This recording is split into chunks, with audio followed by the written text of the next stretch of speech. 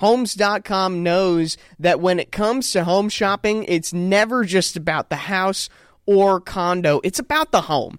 And what makes a home is more than just the house or the property. It's the location and neighborhood, Dalton. If you have kids, it's also schools, nearby parks, and transportation options. That's why Homes.com goes above and beyond to bring home shoppers the in-depth information they need to find the right home. And when we say in-depth, we're talking deep in-depth. Each listing features comprehensive information about the neighborhood, complete with a video guide. They also have details about local schools with test scores, state rankings, and student-to-teacher ratio. They even have an agent directory with the sales history of each agent. So when it comes to finding a home, not just a house, a home, this is everything you need to know all in one place. Homes.com. We've done your homework. O'Reilly Auto Parts, man, they are in the business of keeping your car on the road. They offer friendly and helpful service and the parts knowledge you need for all your maintenance and repairs. You know the jingle? Oh, yeah. We're going to do the jingle at the end of this. Nice. I can't wait for it. Yeah. So listen to the end. They've got thousands of parts and accessories in stock either in store or online, so you never have to worry if you're in a jam. The team at O'Reilly Auto Parts can test your battery for free in or out of your car. If it needs to be replaced, they'll help you find just the right battery for your car. Need your windshield wipers replaced, a brake light fixed, or a quick service? They'll help you find the right part or point you to the nearest local repair shop for help. Whether you're a car aficionado or an auto novice, you'll find the employees at O'Reilly Auto Parts. They're knowledgeable, helpful, and best of all, they're friendly. The professional parts people at O'Reilly Auto Parts are your one-stop shop for all things auto do-it-yourself, and you can find what you need in-store or online. Stop by O'Reilly Auto Parts today or visit us at O'ReillyAuto.com. That's O'ReillyAuto.com. O'Reilly's Auto Parts. Ow! You better put that in there. The following is a production of Dirty Mo Media. In a year that has seen upset victories, driver swaps, and in my dad's case, painful injury, it's all come down to 4 races to decide 2 Cup crowns, the overall points champion and the Rookie of the Year. The latter of the two was all but a lock during the first half of the year. Dad had won at Bristol and had epic battles with the best. But his time away to heal from a vicious Pocono crash has given Joe Milliken the chance to get back into the conversation. Joe chipped away at Dad's lead with quiet consistency and strong performances in the second half of the schedule. Meanwhile, a massive points lead by Darrell Waltrip in the overall championship vanished. With 4 races to go, his lead over Richard Petty was just 53 points, and the Petty Enterprises crew was firing on all cylinders. King Richard had his eyes fixated on an unprecedented 7th Cup championship crown. I'm Dale Earnhardt Jr., and on this episode of Becoming Earnhardt, we conclude the dramatic 1979 NASCAR Cup season. We travel to North Wilkesboro, Rockingham, Atlanta, and Ontario, and when the dust settles in Southern California, we will have crowned 2 new NASCAR champions representing the present and the future of stock car racing.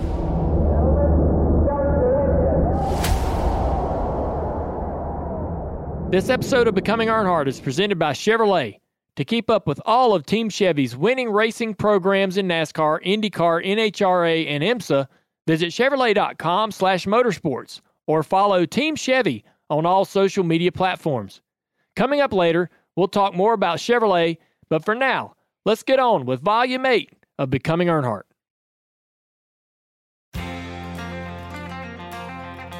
Good afternoon, sports fans, and a beautiful afternoon it is, and greetings from Wilkes County, North Carolina. I'm Dick Jones with the Universal Racing Network team at North Wilkesboro Speedway, and we're here to bring you the Holly Farms 400, the 28th event of this exciting Major League Stock Car racing season, which is now in the crucial late stages of a very close championship battle.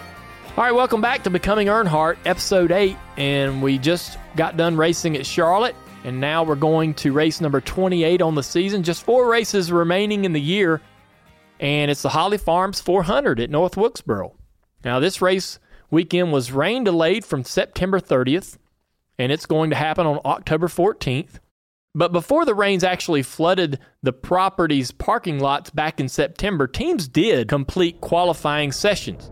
And, of course, the young man on pole position for the big one, the Holly Farms 400, a new track record.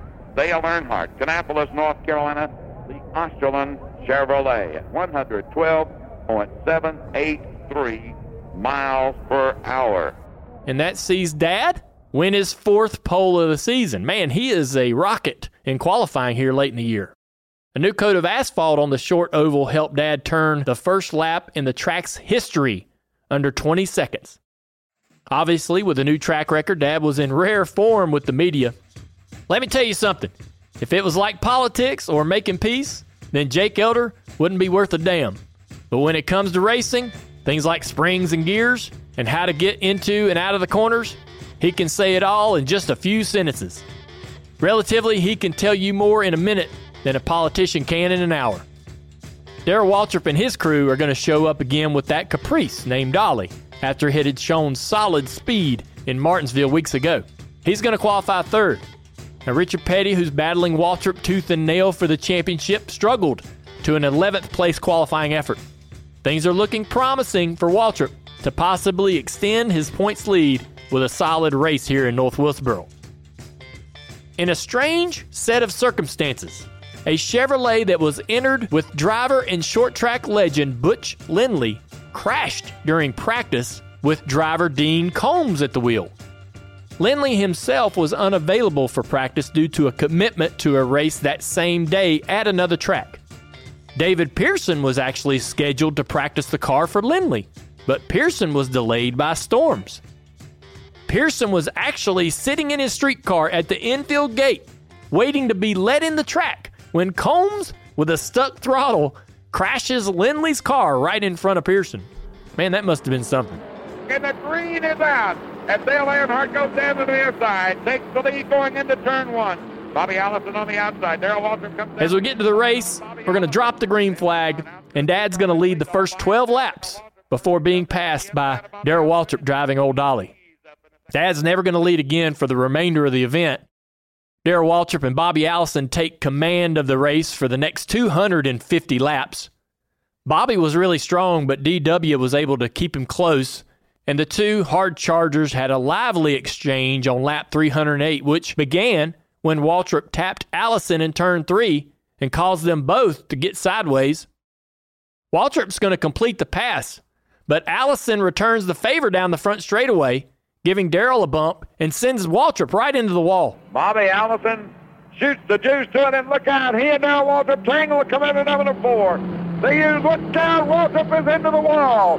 He smacks the wall and slides at it sideways, and Bobby Allison holds on to it, hides it more forward, and keeps it under him, and he is going to come around to the start-finish line.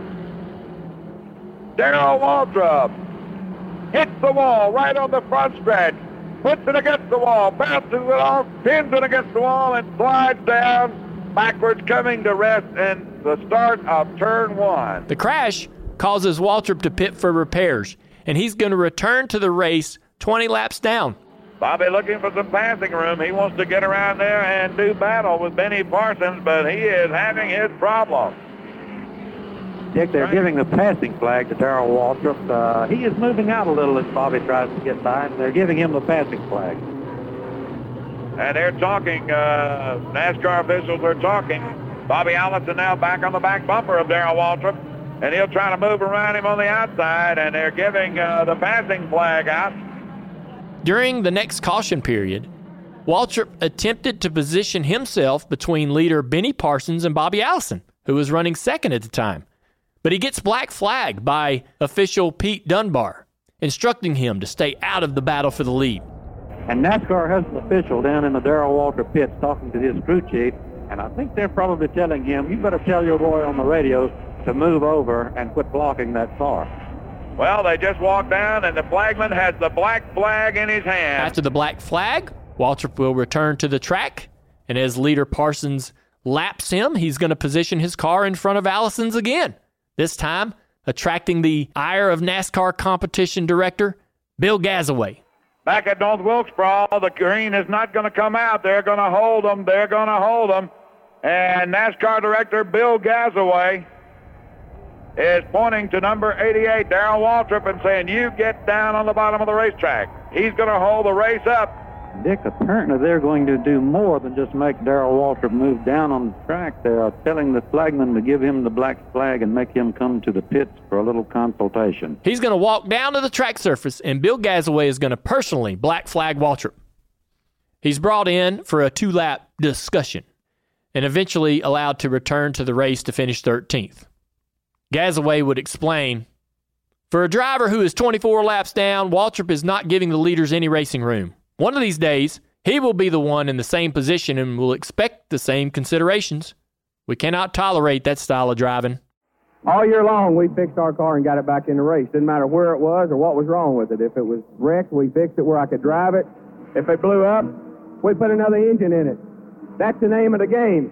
I think NASCAR was a little bit out of line by black flagging us the 2 times they did. I was observing the layover flag. I was running in the lower half of the racetrack. I was leaving the outside lane for the faster cars, and they were trying to analyze me. They were like a bunch of psychiatrists up there trying to figure out what I was thinking, and that's not their job. Their job is to run the race, to do what they think is right, and the same way with me on the racetrack.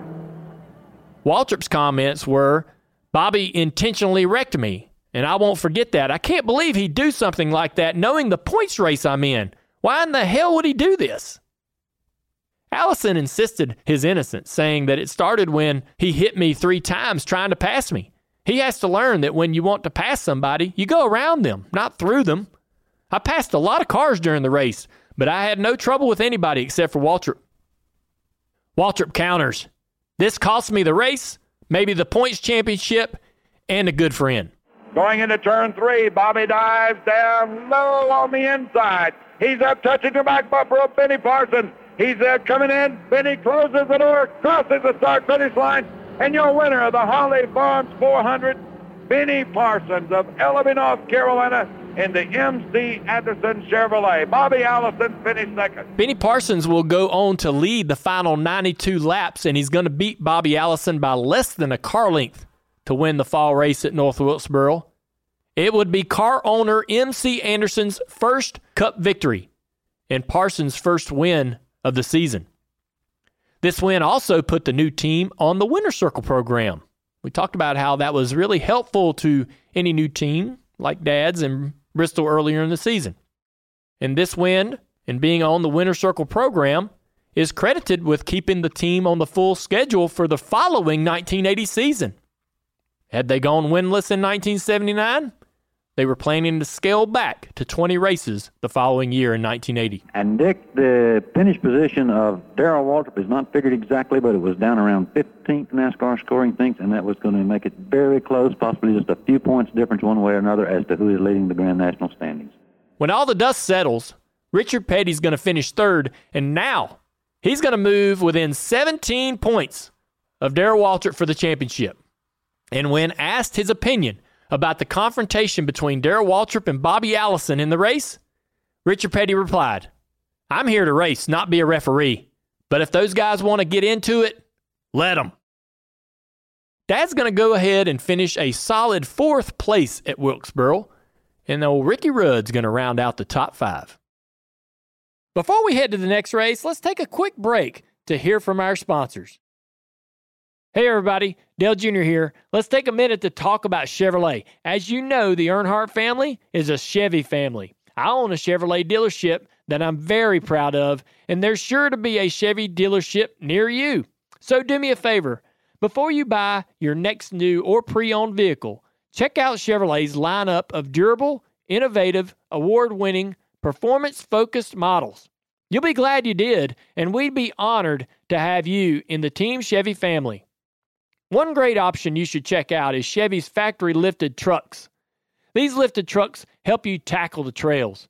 The first ever Silverado ZR2 Bison offers the extreme performance and capability you need to make easy work out of the most difficult terrain. Featuring a 13-inch touchscreen display, the versatile multi-flex tailgate, 33-inch mud terrain tires, and Multimatic DSSV dampers, this truck allows you to stay connected while taking adventure to a whole new level. Dare to be different with the first ever Silverado ZR2 Bison. Chevy, find new roads.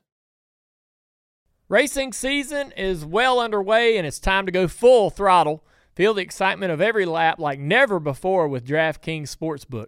Right now, new customers can bet just $5, and they'll get $150 in bonus bets instantly, no matter what goes down on the track. While we can't personally gamble on the race, the Dirty Mo Doe crew loves to bet on the matchups, and DraftKings offers a lot of them. Download the DraftKings Sportsbook app now with code DALE. New customers can bet $5 and get $150 in bonus bets instantly. That's code DALE only on DraftKings Sportsbook. Gambling problem? Call 1-800-GAMBLER for state-specific disclaimers. Check the show notes. 21 plus in most eligible states, but age varies by jurisdiction. See DraftKings.com Sportsbook for details. State-specific responsibility gambling resources. Bonus bets expire 7 days after issuance. Eligibility, wagering, and deposit restrictions apply. Terms at sportsbook.draftkings.com/autoracing terms. Greetings, sports fans, and from Rockingham, North Carolina, welcome to Universal Racing Network's broadcast of the American 500 stock car race at North Carolina Motor Speedway. The next race on the schedule is race 29, and it's the American 500 at Rockingham. One interesting thing about a car that entered that race, it's driven by Larry Pearson. That's David Pearson's oldest son. He's going to attempt to qualify for his very first Grand National event in a car owned by Junie Donlevy, but he crashed in practice. His father, David, had just got done chewing his butt about trying too hard during his first laps around the track. And Larry didn't heed the warning, and he hits the turn 2 wall in his second time out, causing serious damage to the car. Late Saturday night, before the race, a fan snuck into the banking of the speedway high up in the turns and spray-painted, "Cale and Dale are still hell." I guess it rhymes, so that's good. Buddy Baker of Charlotte, North Carolina is on the pole in the Wynn Chevrolet. His speed was 141.3. Baker won the pole for the race, extending his lead in the Busch Pole Award standings to a total of 6. Dad's going to qualify 10th. But the story everybody wants to talk about, and we mentioned it earlier on the broadcast, and Cale said he's going to write up a note card, put an explanation hanging around his neck, and he said that way he won't have to answer the question. Why no pole position victory so far for his car this year? And we asked Cale, could he believe that he had not won one at all? Well, it's been pretty tough. It's hard to believe that we won more poles than anybody else did last year, and can't win one this year. But it just happens that way, I guess. We've been trying just as hard. Things just haven't happened, but we still got 2 more shots at it, and we're going to give it our best effort to win one of those poles for that Busch Clash in Daytona. Well, now here you brought a special qualifying engine and a practice engine and a race engine, but what happened? Well, the qualifying engine ran 1 lap and blew up, so we had to put our race engine in to qualify with, and we didn't get an opportunity to scuff our tires in to qualify on, so we had to qualify on old tires, and, it's just been that kind of year all year long, so I'll just be glad when this one's over and we can start a brand new one. I think it'll be a whole lot better. Cale Yarborough, who still has not won a Busch Pole Award all season, came with a special hand grenade engine that was built to haul ass for at least 1 lap. Well, yeah, it did. The motor exploded in practice. Cale's team would have to stuff a practice motor in the car for qualifying and only manage a 9th place starting position. They're waiting. The flagman giving the hold. Hold, Mr. Warner Hodgson, the honorary starter, waves the green, and they're off and running, and Buddy Baker, then on the inside. Buddy Baker cuts down, single file, leads Benny Park. Neil Bonnett's going to lead early in this race from his 4th place starting position once the race gets underway. Quite a battle going on the racetrack between Richard Petty and Darrell Waltrip. The men battling for the point championship. They are going at it on the track. We've had reports Darrell Waltrip, car number 88, is smoking. Darrell Waltrip is being black flagged because of his smoking car. Officials have determined that it's putting some oil on the track. He just got the black flag. Championship hopeful Darrell Waltrip is going to split an oil pan, which is going to put him 8 laps down after repairs. More trouble for Darrell and the Dygaard team in the championship battle. We have action here in the back stretch, spinning around the turn, number 21. Neil Bonnet was fishtailing down the back chute. He bangs. Neil Bonnet's actually going to spin out from a blown engine on lap 238, and he's knocked unconscious by the impact with the retaining wall. He had a short visit to the infield care center before being released.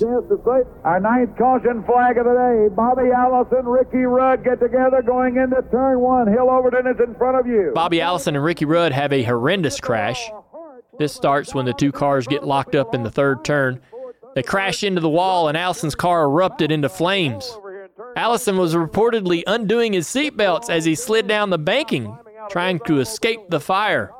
Rudd would get out and collapse on the track, and Allison raced to his aid. Both drivers would be uninjured, but badly shaken. Richard Petty and Benny Parsons would begin an entertaining battle during the final 25 miles, and Richard Petty's going to lead the final 9 laps to win at Rockingham, just a 1/10 of a second ahead of Parsons. Another great run for Benny. Cale Yarborough was close in third place. Donnie Allison and Dad will round out the top 5. Dad never led at any point in the race, and he was actually 4 laps behind the winner. He suffered a bit of damage to the nose of his car, avoiding one of the 12 cautions. Darrell Waltrip's going to nurse his sick Monte Carlo home to a 6th-place finish. But the finish would leave Petty with now an 8-point lead for the first time in the 79 season. Miraculously, Richard Petty has made up 229 points in just 2 months.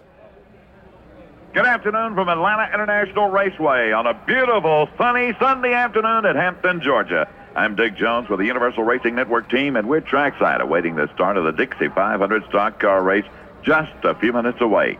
It's the 30th and the next to the last event of the most exciting season in the history of Major League Stock Car Racing. As Dad headed to Atlanta for the next to last race of the season, you have to wonder how excited he may have been to return to a track that saw him compete for Australind in the Cup Series for the very first time just 1 year ago.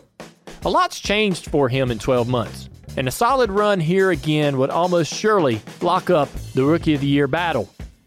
Atlanta, as we know, would become an incredible track for Dad in his career. At one time, they used to give away ski nautique boats to the winners, and Dad's warehouse on the farm currently stores a half a dozen of those boats. But his success at Atlanta began early with a 4th-place run in this race last year. For Neil Bonnet, the weekend started off with an incredible bit of news.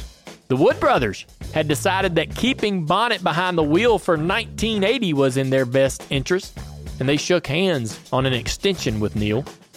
Donnie Allison and owner Haas Ellington have come to terms to continue their relationship into next year. 14 races were on the schedule for 1980. Haas had sponsorship issues that made any more of a commitment difficult. Allison seemed pleased with the deal. Petty and STP were set for 1980 and also announced 10 STP-sponsored events for son Kyle Petty next season. About next year, I understand you aren't going to be running for Rookie of the Year honors, but you're going to run about 10 races. Whose decision was this? Well, really STP's, though. We're going to run 10 races for them, and we got a sportsman car, and we're going to run some sportsman races. So we figured if we bought a sportsman car and run sportsman races, we'd run a whole lot more races than just the 31 Grand National races. Kyle Petty, nice talking to you. Back to network control. Darrell Waltrip and Richard Petty are in a tight battle for the championship. Darrell enjoyed that 229-point lead after a victory at Talladega, but Richard has won 3 races and finished no worse than 9th in the last 9 races, and now has an 8-point lead with 2 races remaining. You know, much has been said and written about the pressure which might be on Darrell Waltrip and Richard Petty in their battle for the Grand National Championship. So we asked Waltrip if he felt the pressure. If somebody asks me that one more time, as I'm getting sick and tired of hearing that. No, it's not getting to us. We've never said anything about pressure. It's everybody around us that's talked about pressure. Every time you talk to Richard Petty or anybody else, they say the pressure's getting to us. We're not under any pressure. We don't have anything to prove. We won more races than anybody and more money than anybody. And if we win the championship, then we're going to be absolutely thrilled that caps off a great season. We just had go talk to J.D. McDuffie. He's wrecked in about 3 or 4 of the last race. He said he hadn't even caused any of them. He'd just been in the wrong place at the wrong time. It happens in this business. And everybody going around and dramatizing the whole situation has really gotten on my nerves. All I hear is it's getting to you. The pressure's getting to you. I'm not under any pressure. I'm a race driver. I take a win, I'll take a lose. I can't predict what's going to happen. I can't project what's going to happen. We're here to do what we know how to do best, and that's win the race. We build our team on racing and winning, and that's the way we're going to continue. Buddy Baker and his Lanier team would win another pole, and this is their 7th on the year, and that wraps up the Busch Pole Award money for the season. Unfortunately, during the race, a broken cam would put them out at lap 88.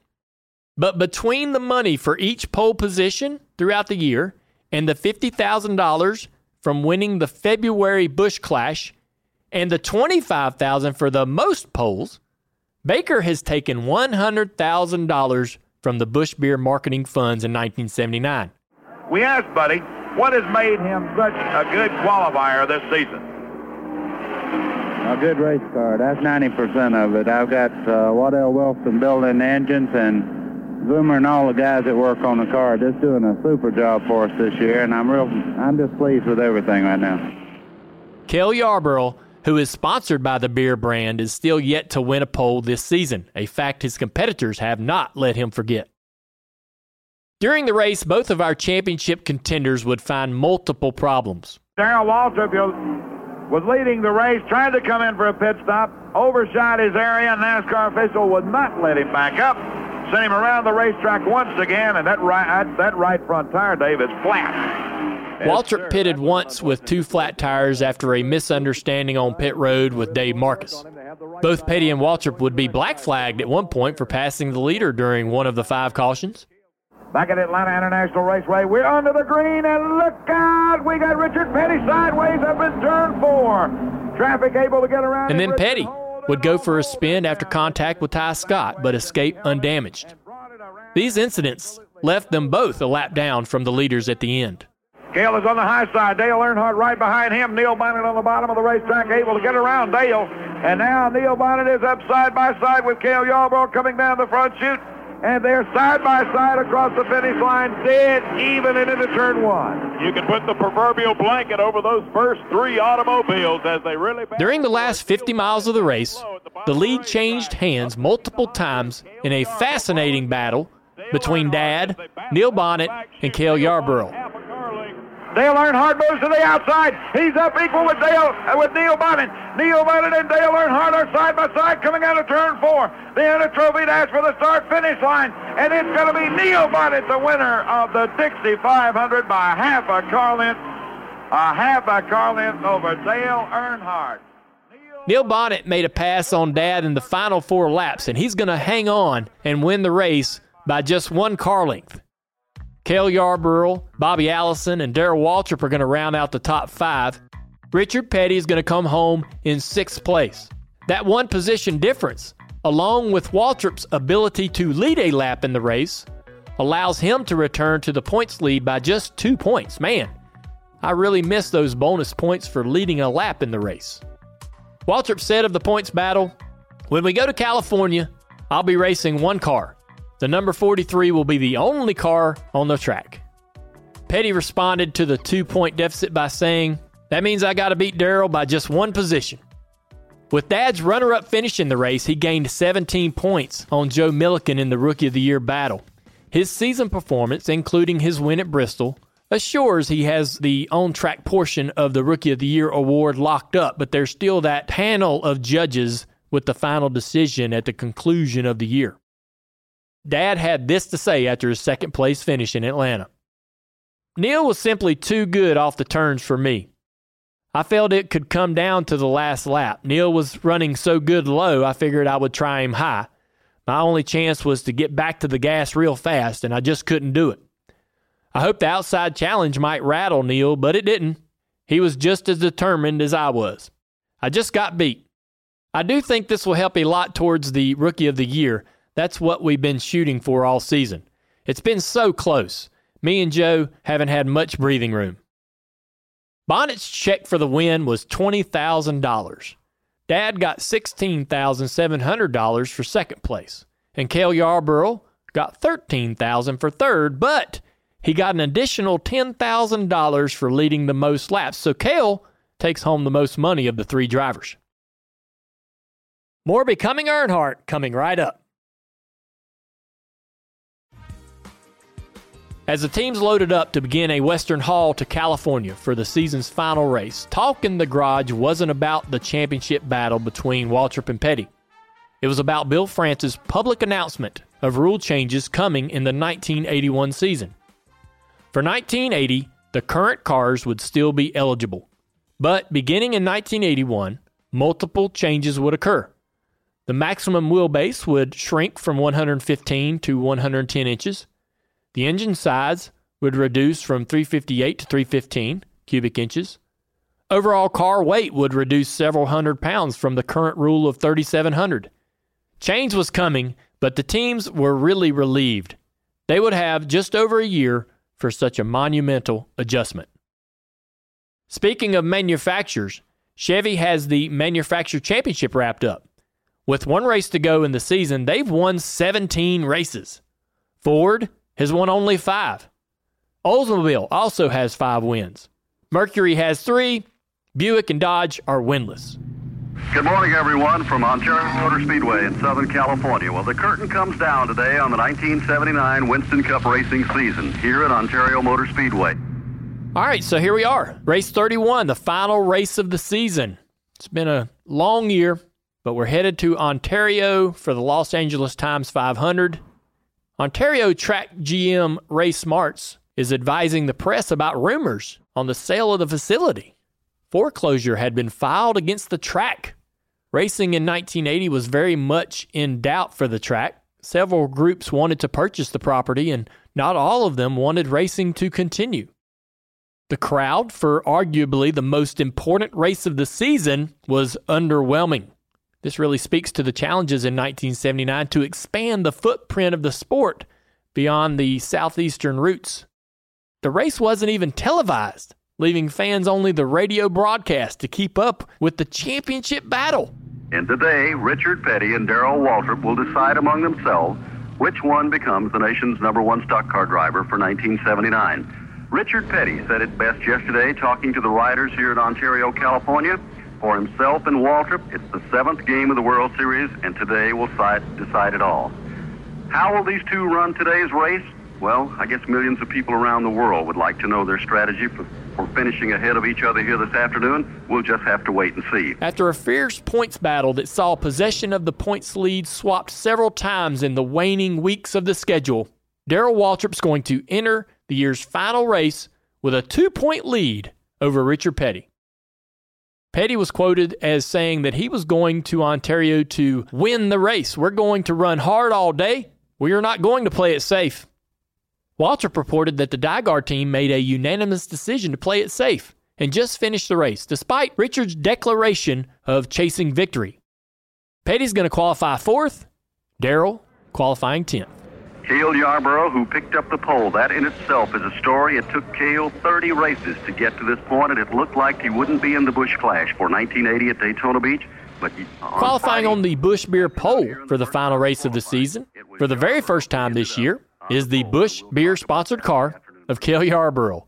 Finally, Cale is going to avoid the humiliation of going the entire year failing to win the award marketed by his own sponsor. I wonder how legal that engine was. Chip Warren giving the indication to hold it down a bit, and they drop the green and they move across the start-finish line. At the time, 500 is underway. Cale Yarborough, Benny Parsons. So we're going to get the race underway, and after Benny Parsons and Buddy Baker swapped the lead early in the contest, Cale Yarborough is holding it very tight in 3, and Petty is going to try to make a move up in 3. Petty is making a move, and he has moved into first place. Richard Petty's going to take over the lead on lap 6, all right? So that awards him 5 bonus points, and it sends him into a mid-race points lead. We have an accident in the heart of turn 3, coming out of 3 into turn 4, and it looks like there's a car sitting right in the middle of turn 3, and guess who else was involved in that little fracas? Darrell Waltrip. Disaster's going to strike for Waltrip, though, on lap 38. He's going to spin out trying to avoid a stalled John Resnick. As they come to the line single file, we verified Darrell Waltrip is indeed 1 lap in arrears to the leaders. He lost a lap there back in pitting late under caution. Waltrip retreats to the pits immediately, but since the pace car had not yet caught the field, the leaders are going to race around and put him a lap down. He's never able to make up that lost lap the entire race. This seals his fate in the points championship. Green flag waves again at Ontario Motor Speedway as they come flying down across the start-finish line. And Earnhardt wastes no time in going after the lead on Bobby Allison. Dad would lead a handful of laps past the 50-lap mark, but he too would lose a lap to the leaders at some point. Some articles state that he lost all but fourth gear in his transmission with around 65 miles to go. Here's the leader right now, heading across the start-finish line, Cale Yarborough. A very healthy margin over second place Richard Petty. Now with 15 laps to go, Cale Yarborough is in a commanding lead and looked to be on his way to victory when James Hilton blows an engine. This caution allows Benny Parsons and Bobby Allison to close the gap.